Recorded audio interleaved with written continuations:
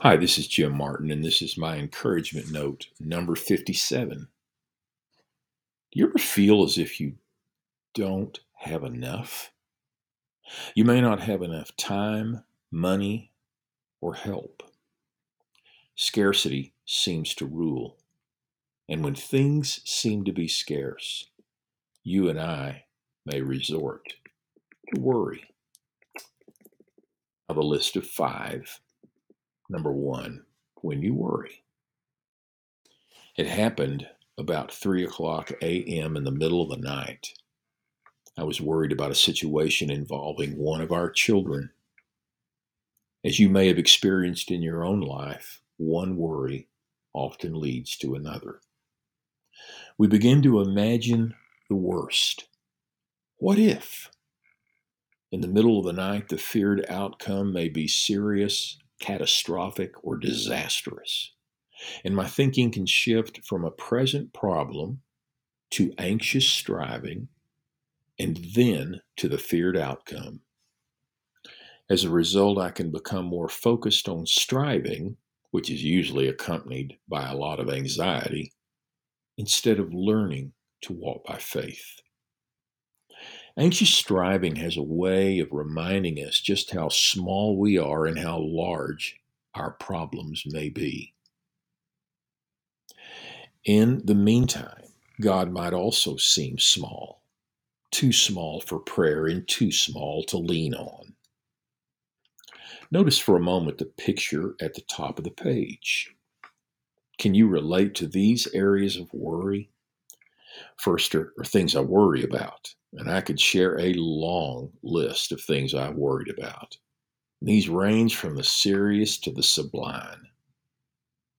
Second, things that can happen. It's a much smaller circle.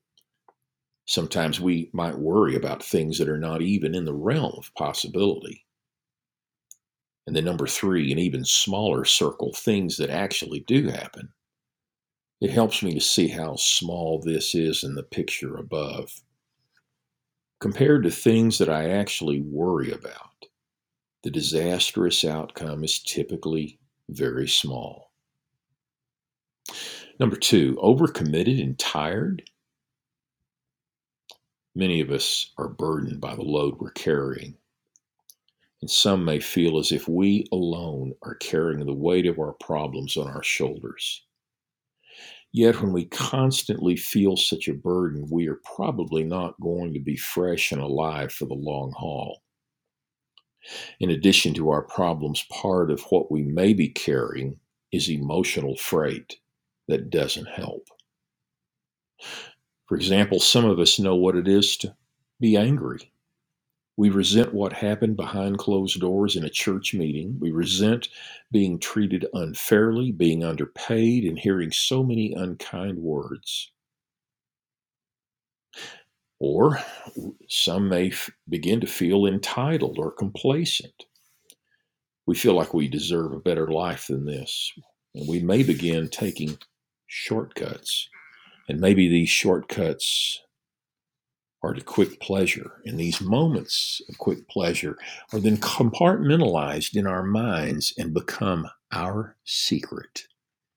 And we rationalize that we deserve this illicit pleasure given all we've been through. And some know what it is to feel lonely, to not have real friends, to feel as if no one knows or understands what we're going through.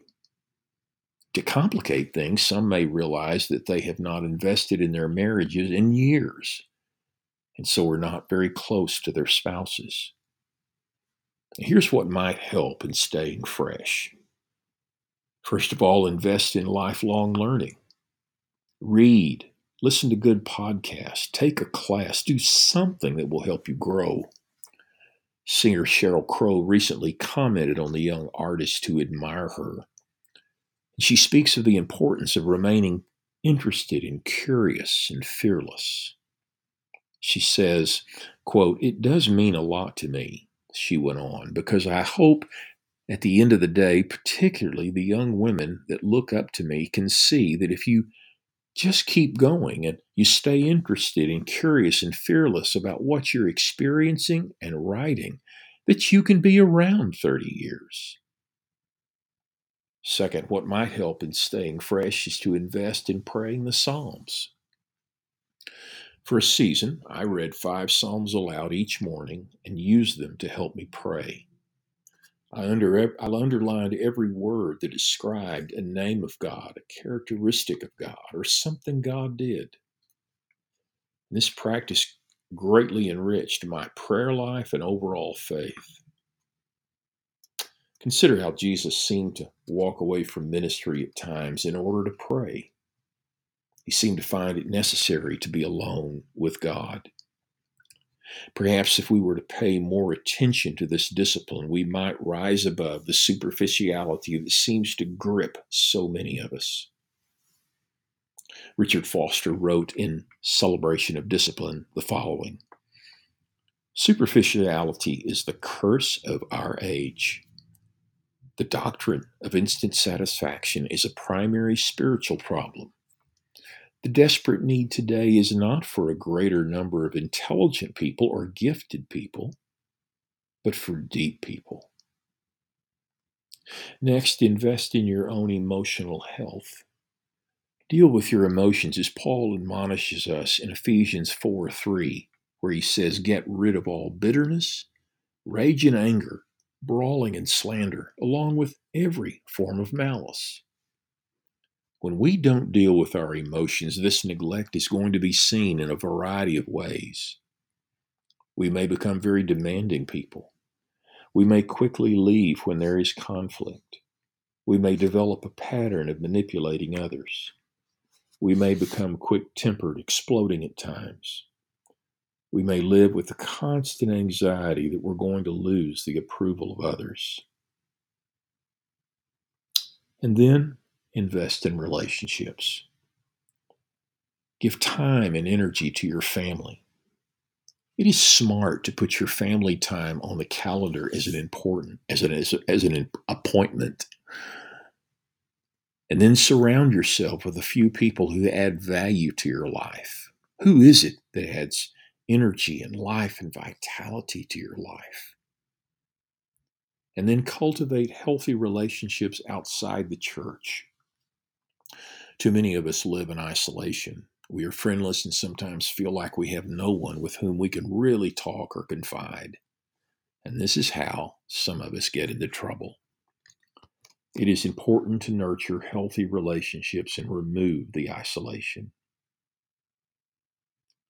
We need to learn to rely on God. Now, this may feel weak and cause you to feel vulnerable and exposed.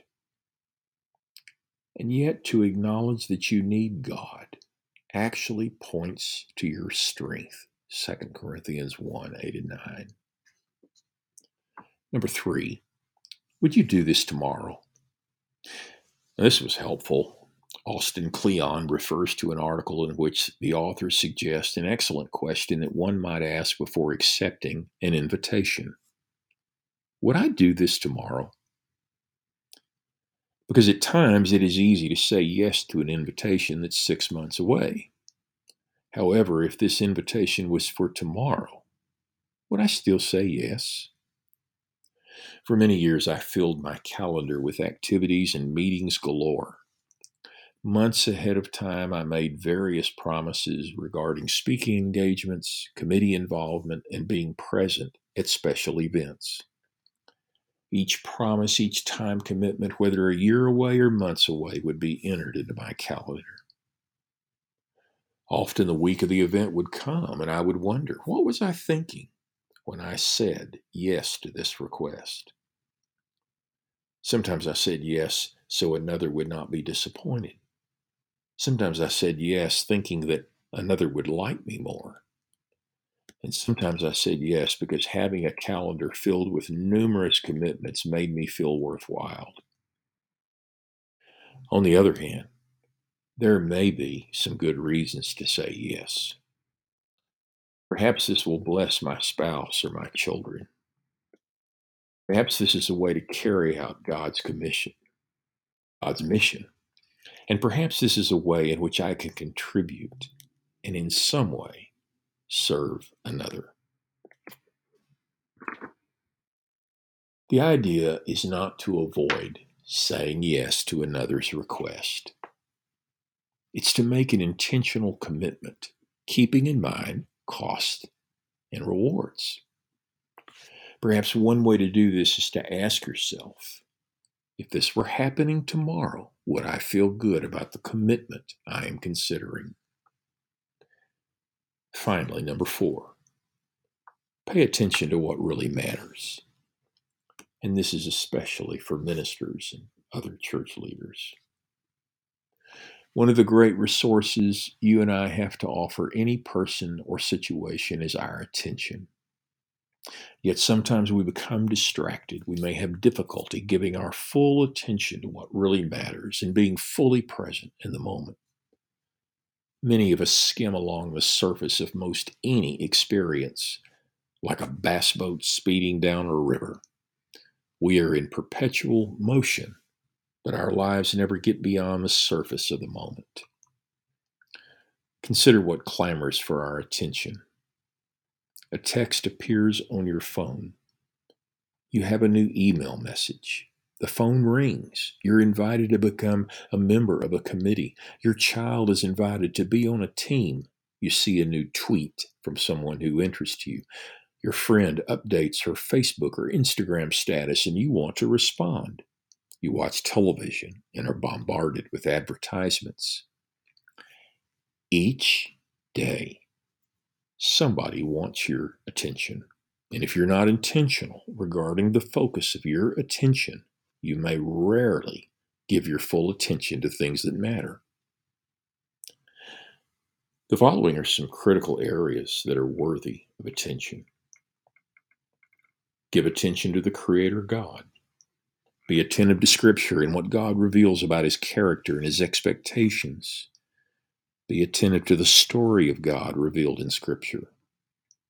And then give attention to those who matter. Are you married? Do you have children? Who are your closest friends? Is there someone God has put in your life to encourage? Consider who needs your full presence and undivided attention. Are you investing in these people? Or are you passively waiting for them to take the initiative toward you? And then give attention to your own development. Are you growing and developing personally, spiritually, or emotionally? Are you growing and maturing in Christ? Or do you remain stuck in immaturity and old negative habits? And finally, give attention to the maintenance of your life. Are you practicing good self-care? Are you feeding your soul so that you are nourished and strengthened on a regular basis? Are you taking care of your body? Do you monitor your emotions? Are you a good steward of the resources God has given you? In this encouragement note, within the text, there are listening and reading resources you might enjoy. I want to encourage you to share this encouragement note with a friend, with somebody who might benefit from this. I want you to know that the sole purpose of writing this is to, in some way, encourage you or someone like you. And I hope that this week is a real blessing for you.